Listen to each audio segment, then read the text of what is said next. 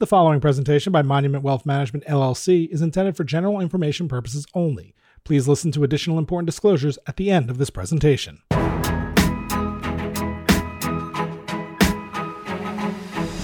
Welcome to Off the Wall, a podcast aimed at helping you answer the question, what is the point of my wealth? And what steps can I take to make that vision a reality?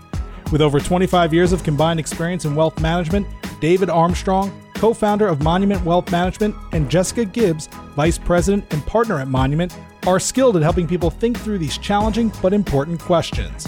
Interested in learning more? Connect with us on Instagram at Monument Wealth and follow along at monumentwealthmanagement.com.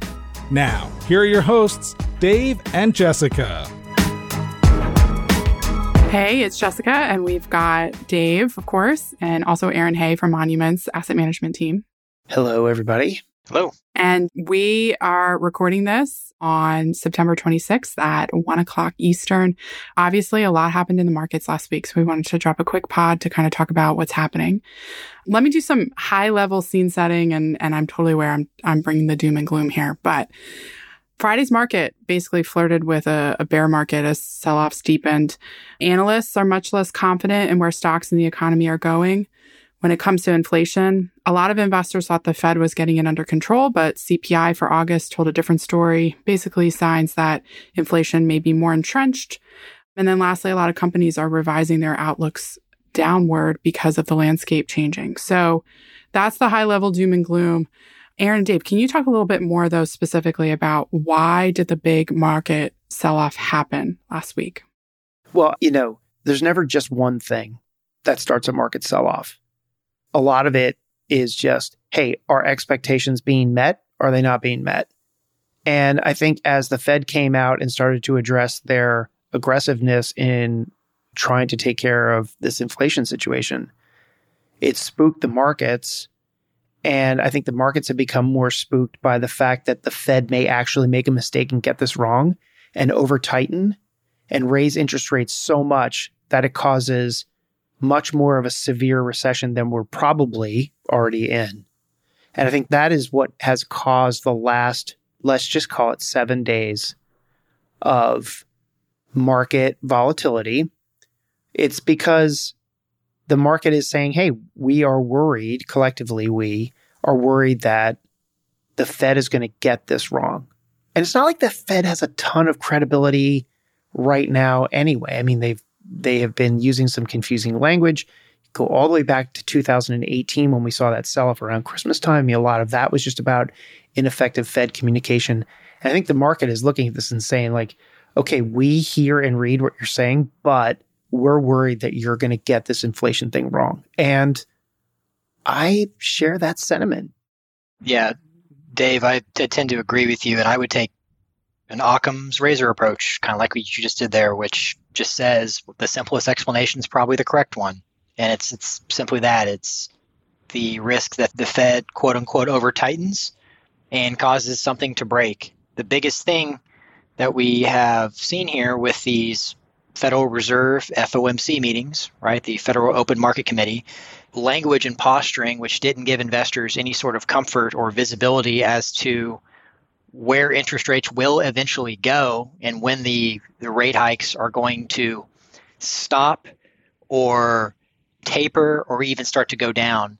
And I'd argue you actually saw a little bit of some visibility with this last meeting last week. I don't know if listeners aren't familiar with how these Federal Reserve meetings go, but they come out with their announcement, their decision, and they put out a statement. And then they take the FOMC participants, they take like a poll, right, with where interest rates are going to be going out, in this case to 2025, and then something that they call a terminal rate, or just quote unquote longer term. And you're seeing here for 2022, interest rates getting to the 4.4% range, and then going up as high, the midpoint around 4.5, 4.6. And then after that, everyone thinks that rates are probably going to level off or start to come down. And then longer run, which who can tell what longer run is going to actually end up to be, around 2.5%. So that's what's really driving this, is how high are rates going to go, and when are we going to start to see the Federal Reserve start to pull off of these 0.75%, 75 basis point rate increases. Right. So I wrote a blog yesterday where I talked, and it's possible that some people have read it, some people haven't yet, but just there are a lot of sentiments and consensuses that go on at times like this. And one of the things I noted was that there's a lot of times going back to 2000 where the market has had a significant drop inter-year. So right now, we are pretty close to, I'm just going to round it and call it a 23.5% year-to-date return on the S&P 500 because the market's down pretty big as it is right now. As of the recording right now at essentially 115, the Dow is down 380 points. The Dow's down 1.3% and the S&P 500 is down 1.2%. So that means that right now we are pretty close, if not broken through the low that we saw in June. It's a lot. It feels like a lot. But when you go back to 2000, and I'm just going to rattle off, you can find this in the blog that I wrote that was published this morning. The intra-year drops, meaning that how much the stock market has dropped from its high in any calendar year. In 2000, we saw a 17% drop intra-year. 2001, there was a 30% drop. 2002, 34% drop. 2003, 14% drop. 08, 38% drop. 09, 28% drop. And then more interestingly, after that, the great financial crisis, if you will, in 2010, we had a 16% drop. In 2011, we had a 19% drop. And then in 2018, we had a 20% drop. And then, of course, in 2020, we had a 34% drop. So that's a lot of drops that are pretty darn close to the extensiveness of this drop. And I don't think people really could have ever rattled off, oh yeah, all of those years. So going back to 2000, there's 12 years where we've had a drop intra-year that is greater than 10%. Nobody remembers them. Here's my theory on why people don't remember those times. Because they didn't make mistakes, and that's why they don't remember them. They only remember the drops where they took action on their portfolio and they made a mistake and they regretted it. I mean, who remembers the 19% drop in 2011? Who on the news right now is talking about like, oh, well, this is very reminiscent of 2011 when we saw a 19% drop in the market? People just don't remember these things because the market recovered and they didn't take action that was detrimental to their overall investment strategy. I'm just convinced that the big thing to do right now is get the big decisions right and don't make a mistake with your portfolio because, and I want to talk about consumer sentiment here in a minute, but I just don't subscribe to the theory that we're going to see another 20% loss from here. Yeah, another thing that I would add on to your comments, Dave, is why people are so concerned this go around is you're seeing the bond market act in kind as well, right? You're seeing both stocks and bonds down double digits this year because of inflation. And that's just something that people aren't used to seeing. The bond markets, if you look at the S&P 500 of the bond market, the Bloomberg aggregate, if you will, it's down about 13 or 14% year to date. So that's also sort of shocking just on its own as well. Just as a reminder, though, of course, like if you already do have a bond portfolio or an individual bond ladder, this isn't to say that you have lost money, right? Meaning, if you hold these bonds to maturity, you're going to end up, making your yield to maturity that you purchased as long as none of the bonds you had bought, the issuers default on principal or coupon payments. But in the interim, it's definitely not a fun ride. This isn't how things are supposed to work. Bonds are supposed to pick up the slack when stocks are headed down, and that's just not the case. So if stocks are going down and bonds are going down, I know a lot of what we talk about at Monument is holding cash. What's your thinking on, though, holding cash in this environment where inflation is going up? Well, it'll certainly give you an opportunity to buy things on the cheap. Well, aside from that, though, let's just say you do need a large amount of cash in the next 12 to 18 months, but inflation is going up. Do you guys have any thoughts on that? Whether it makes more sense to just still keep it in cash, even if inflation eats into that slightly, or to invest and, to your point, potentially make more money, in the market, potentially recovers. What are your thoughts on that kind of decision point? Like I say, this is sort of a math problem, some calculus in here, not calculus per se, but the calculus of it. So, Jessica, you said you need cash in 12 months, whatever that happens to be. Well, if inflation is going to eat into it, would you rather lock in a 4% return, damn near risk-free from a government bond, or take the chance of having that go down another 5 or 10%? So I don't think it's as simple as, well, inflation's going to eat away at your principal. So if you put it in stocks, no, like there's obviously no guarantee in the stock market. So you could have a negative 10% return, which you tack on inflation becomes a negative 15% return, or whatever you want the inflation number to be. For the longest time, my entire career, people have been whining and bitching about not being able to get any yield, right? Guess what? You can get 4% yields now in, 1-year government securities. And I get it. There's inflation numbers out there, but it's a lot better than when we have been seeing. And I mean, you're starting to see that play out and how the yield curve is positioned right now. You've got the front end of the yield curve is, again, I don't have it up in front of me right now, but close to 4% for, 1-year treasury bonds or treasury notes or bills. Like that's pretty crazy. Yeah. But Jessica, when you talk about the cash question, I would bring it back to this. I think the one thing that scares people the most about market volatility and looking at their portfolio values is this. They're scared that they won't have the amount of money that they need when they need the money. So I was just having a conversation over the weekend with my neighbor who's in his mid-30s, and he was lamenting how much money he's lost in his 401k plan. And he was saying, geez, maybe I should stop contributing to it. I feel like I'm treading water. And I thought, my God, you're 30 years away from being able to even have that money. But that emotional perspective on things like I'm losing money, he is looking at that and he's saying, I'm scared that I won't have the money that I need, but he's not reconciling that with he can't have that money for 25 or 30 more years anyway. So I think that's what really scares people the most, is not having the amount of money that they need when they need it. So to the extent that you do need money right now, I think you're absolutely fine being in cash, even factoring in the fact that there's inflation, because there is a trade-off there. Okay, I may lose some purchasing power by sitting in cash. However, I'm not going to lose the ability to actually live and have the money that I need to live at risk when I actually need it right now. So it's people who are scared that they don't have the money that they need right now. Those are people that need to be thinking about their cash position. And we talk about this in blogs, every single blog that we write, talking about having the cash you need for the next 12 to 18 months, especially raising it when when the market's at an all-time high. That's just a no-brainer. Yeah, I mean, I knew what your answer was going to be. I just wanted to play a little bit of devil's advocate. Right, yeah. So you're leading me into that. Right. But no, yeah, I do. I think that right now people need to reconcile their emotions and say, okay, what I'm really worried about is not having the money when I need it. And if I don't need it for 20 more years, this sucks and I hate it and it's painful to see it. But the real impact on their life is probably not as severe as it feels right now. And here's something else too. Every single bear market is always followed by a bull market.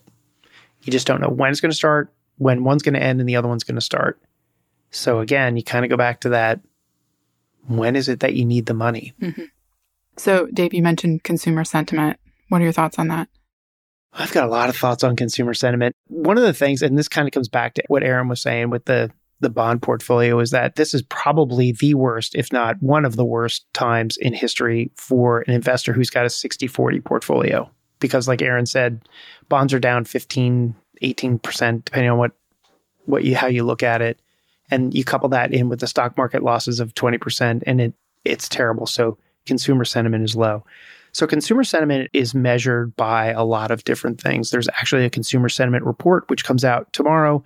There's the University of Michigan Consumer Index, Sentiment Index. That comes out, I think, Thursday or Friday this week. We've also got the Fed talking all week. Like, this is going to be a week of just a lot of stuff in the news.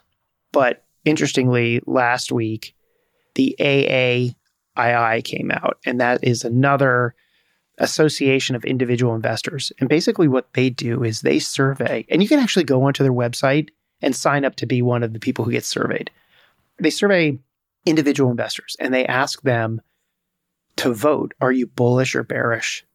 And right now, the percentage of people voting who are bearish is 61%. So 61% of the people surveyed are bearish. Now, that 60% threshold has only been crossed 5 total times since the survey started in the mid-'80s. 5, to include this one. So 4 previous ones. 2 in 1990, which makes sense, right? We had the Gulf War and gas prices were spiking. So 2 almost back-to-back readings of that. And then there was the fall of 2008, which makes sense, right? I mean, we had big banks literally going out of business overnight. And then again in March of 2009, which is also very interesting because, as most people will remember, that was the very end of the bear market. So when you look at what people's feelings were like back in, I'm going to pick on March of 2008, because the bearish votes got up to 70%. Okay. So that makes sense too. If you said to somebody, well, geez, how do you feel right now about the market? And it's March of 2008, you're probably not very optimistic about things. So my point is that in the 5 times that this happened, what is the average return of the S&P 500 after that hits? And it's in the 30s. But nobody feels like it's going to be better because everybody feels so bad. So bad news tends to reinforce bad thinking or negative thinking. And so the consumer sentiment thing is pretty interesting because when you look at each one of those 4 times, you can actually feel like, I like to quote a friend of mine that said this way back in March of 2009. A friend of mine literally said, I actually think we can see the S&P 500 go to 0. And so you look at what happened 12 months after that March of 2009. I mean, the S&P 500 was up 18%. And the percentage of the bearish voters then was 70%. I mean, that's crazy. And if you look at the 12 months after the S&P 500 was up, the S&P 500 was up like 60-something percent. So, could things get worse? Absolutely, they could get worse. But when you look at the 12 months post those 4 previous times that the sentiment got this bad, the market was always up. So maybe one of the biggest risks out there that investors are facing is the risk that the market actually goes up when they are out of the market and don't think the market will go up. That's definitely the risk here, is getting shaken out of your portfolio, right? That's what the market's designed to do, is remove money from weak hands to strong hands. That's also another phrase. Tack on, Dave, to your AAII survey data. I've actually got this up in front of me too. So those prior 4 incidents in the last 35 years where the sentiment's been this bad, the following 1-year returns, 22%. These are all positive, of course, 22%, 32%, 7.5%, and 57%. One thing I will just make an observation. I don't really have anything else other than an observation on it. What's notably missing from those 4 time periods that you said? We got one back in right around the Gulf War, a couple of times during 08, 09. Yep. 2. And then now. Mm-hmm. So what's notably absent from those episodes? What episode is notably absent? COVID. It never got this bad during COVID. Yeah. Oh, that's true. Yeah. Right. And that's interesting too, because so many people were worried about inflation.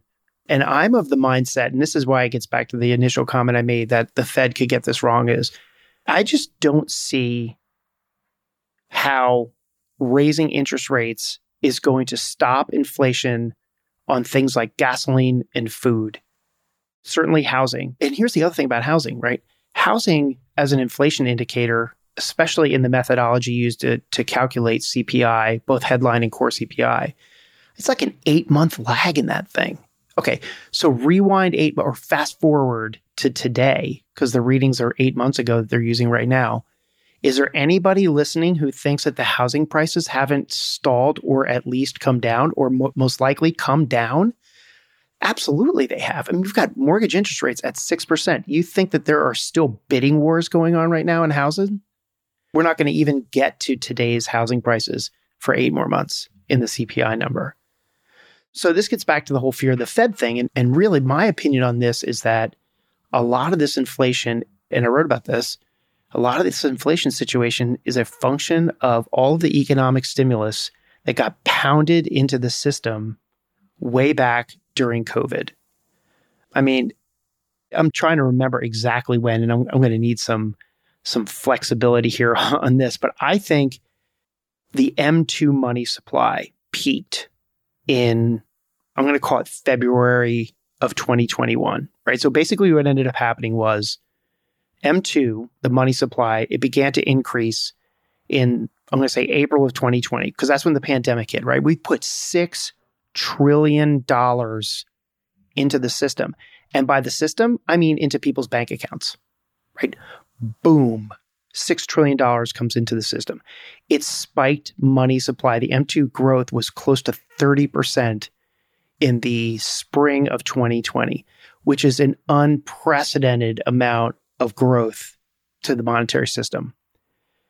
So core inflation then started to accelerate when?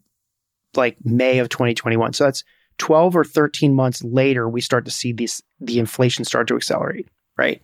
And that makes sense because inflation is very highly correlated to money growth in the system. So then the money growth, the M2, that peaked again at like the 30% number in February of 2021. So M2 stops, peaks, and has been coming down ever since. So to me, that makes it look like the core inflation number has probably peaked in March of 2022, which is magically 13 months essentially later. And since then, both M2 and the core inflation rate have been falling from their peaks. And then you can kind of look at some of the recent data, and it gets a little fuzzy here, but inflation has been coming down. The news kind of pollutes this a little bit, but the headline CPI number on a year-over-year basis, right? So June of one year to the June of the previous year or something like that. It peaked in June of this year, and it fell 2 sequential months, including the August report, which everybody went crazy about. And then the core CPI peaked in March, and it fell 4 consecutive months until this August when it actually did increase a little bit. So I'll give it that. But those sequential coming down of the core and the headline CPI are consistent with that peak in the money growth. And I look at this and I think, how much of this is about the fact that they dumped $6 trillion into the system and there's nothing that the Fed can do about that? And so if the Fed is on this systematic, crazy interest rate raising situation that really won't fix inflation, and inflation is already on its way down, they could cause a very serious recession. I think that's what most people are scared of right now as it relates to the market. Yeah, one comment on, you mentioned housing, and it's sort of a delayed part of that data series with CPI. Something that a professor from Duke, his name's Campbell Harvey. He's a really good read, interesting guy. Go find him on Twitter, LinkedIn. Again, Campbell Harvey from Duke. He wrote something on LinkedIn. This has been, I can't find the exact comment, a few weeks ago, about a month ago. Something interesting with shelter as it pertains to CPI.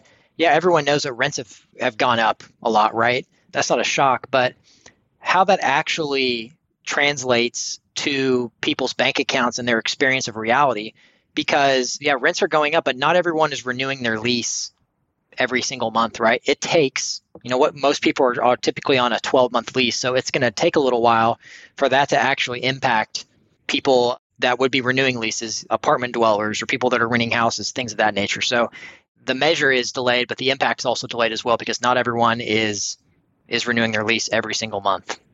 Yeah, that's a good point. I think that we should wrap up by just saying, what are some things that people should be considering, doing, thinking about right now? Where are the easy choices? Where are the hard choices? Kind of start with where I think the easy choices are. It's if you don't need the money right now, don't do anything. Just like if you didn't do anything in December of 2018, if you didn't do anything in 2011, if you didn't do anything in 2016, I mean, all those years that I rattled off previously, if you weren't doing anything back then, or here's an even more recent one, if you didn't do anything in March and April of 2020, okay, just follow the success story there a little bit. It may be painful to watch, but it's not actually painful to you if you don't need the money right now. That's the easy decision to make. The harder decision to make comes if somebody who is retired or about to hit retirement and says, hey, in January, I had a lot more money than I thought I was going to have. What should I do now? I think that is going to be a more painful and difficult decision that isn't as easy as just saying don't do anything, because you have to do something. So that's why I think somebody facing that situation is probably going to be best served by seeking some professional advice and opinions to get some good advice on the best way to do that. But there will be some pain involved in that, whether it's selling things now at a 20% discount to where they were in January and taking the money out and not being able to put it back in so you'll never see the growth on that again, or scaling back your lifestyle in order to not sell things right now. And then, of course, the fear of that is how long can I sustain that, because the market could keep going down even more. So that's the easy decisions and the hard decisions. From there, I think the silver lining here, if there is one, I'm going to use a little bit of a crass term here, but the way to make chicken salad out of chicken shit is this. It takes some lessons from this and remember them down the road, because people who were in 2000, 2001, 2002, people who were in 2008, 2009 will remember these things, and hopefully they took the lessons out of it and they say, okay, I remember what happened there. I remember what I did right. I remember what I did wrong. People who didn't live through that may be more prone to making mistakes right now, but everybody can take lessons out of this. And I don't want to get into it, and I told you so, but this cements the advice and the opinion that we have of you should always have the cash ready to go that you can live out of for 12 to 18 months to ride through something like this. And that you can never be ready for the recession, but you can always be ready for a recession. And that's by having a well-allocated portfolio, not being over-concentrated in things, and having that cash set aside that you look at when the market's doing really well and say, like, geez, I really wish that I had that money invested. And you say that in January, but now you say, geez, I'm really glad I didn't have that money in the market. And also, the warning goes out to this too. We have had a very, very stark example of investing in excess and concentration. Because right now, you know what I don't hear anybody talking about? SPACs, NFTs, Bitcoin, Dogecoin. Okay? So it was very similar to back in 2000, 2001 when people were talking about webvan.com. Anyway, I yield the floor. I don't have too much to add to that. The only thing that I would say is Dave just mentioned sort of the cash part of the equation. If you've got that solved, and on top of that, in addition to that cash, you do have something that is truly long-term money. I'll just say this. The best time to invest is the time when it feels the worst. When your gut tells you not to, that actually ends up being the best time to invest. There's not a whole, that's not academic. That's just from experience. Just take that for what it's worth. But that's rung true a lot of times, and most recently as late as COVID. So just take that into consideration as well. Have the cash equation solved, and then if you truly have long-term money, this may be a good time, a good entry point. So, I want to throw more thing in there about bonds too, Aaron. Back me up on this. So advice to people out there with bonds. If you own individual bonds, which if you're a high net worth investor, there's a very good likelihood that you do. You own the actual individual securities, and you look at your statement like, oh my God, the value of my bond portfolio is down 18%. No, it's not.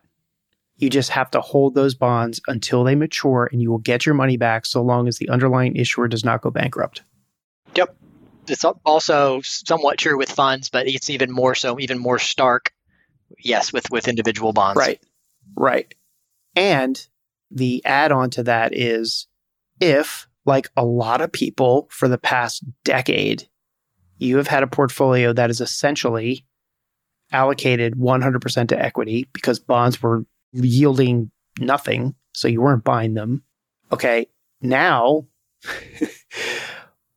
bonds have come down in price, the yields have gone up, and this may be a strategic time to think about adding fixed income into your long-term investment strategy if you've never done so before. And I'm not saying tomorrow, I'm just saying right now it's looking a hell of a lot better than it did a year or two ago to have bonds become a part of your portfolio. If you already own them, you have got to just hold them until they mature. That's it on the bonds. All right. Well, I just want to encourage everybody that's listening. We have a mix of people who listen to this, clients and just people who listen. If anyone out there is worried or needs to talk or is concerned, give us a call. There's a couple things we do. One, if you're a client, we definitely want to hear from you if you're concerned about any of this. But most of our clients have plans, and I think probably just they're pissed about the market, but maybe not worried about their plan. But if you are, we definitely need to hear from you. The second thing is, if you're not a client and you need some help, go to the website and give us a little bit of information on yourself. And even if you're not the kind of client that we work with exactly, we have a terrific network of other people that we like and trust, and we can get you in touch with somebody who can help you regardless. So hit up the website and fill something out. Let us know. And we will get you in touch with somebody who can help you at whatever level of wealth you are, even if you don't look like the kind of client that we say we work with on our website. So do that, please. And I know, Dave, you have plans to also put out a lot of content in the next week or so as things really sort of change in the market. So keep tabs on our website, on our blog, also called Off the Wall, Monument's social media, and of course, this podcast feed. We're going to be doing a new episode soon with Aaron, Dave, and also bringing back Nate from our asset management team to talk about kind of reflecting on Q3 in the markets and the economy and also year to date. So be on the lookout for that. Thanks for setting this up, Jessica. Yeah. Thanks, guys. Thanks, Aaron. Thanks, Dave. The previous presentation by Monument Wealth Management, LLC, Monument, was intended for general information purposes only. No portion of the presentation serves as the receipt of or as a substitute for personalized investment advice for Monument or any other investment professional of your choosing. Different types of investments involve varying degrees of risk, and it should not be assumed that future performance of any specific investment or investment strategy or any non-investment related or planning services, discussion, or content will be profitable, be suitable for your portfolio or individual situation, or prove successful. Monument is neither a law firm nor accounting firm, and no portion of its services should be construed as legal or accounting advice. No portion of this content should be construed by a client or prospective client as a guarantee that he/she will experience a certain level of results if Monument is engaged or continues to be engaged to provide investment advisory services. A copy of Monument's current written disclosure brochure discussing our advisory services and fees is available upon request or at monumentwealthmanagement.com.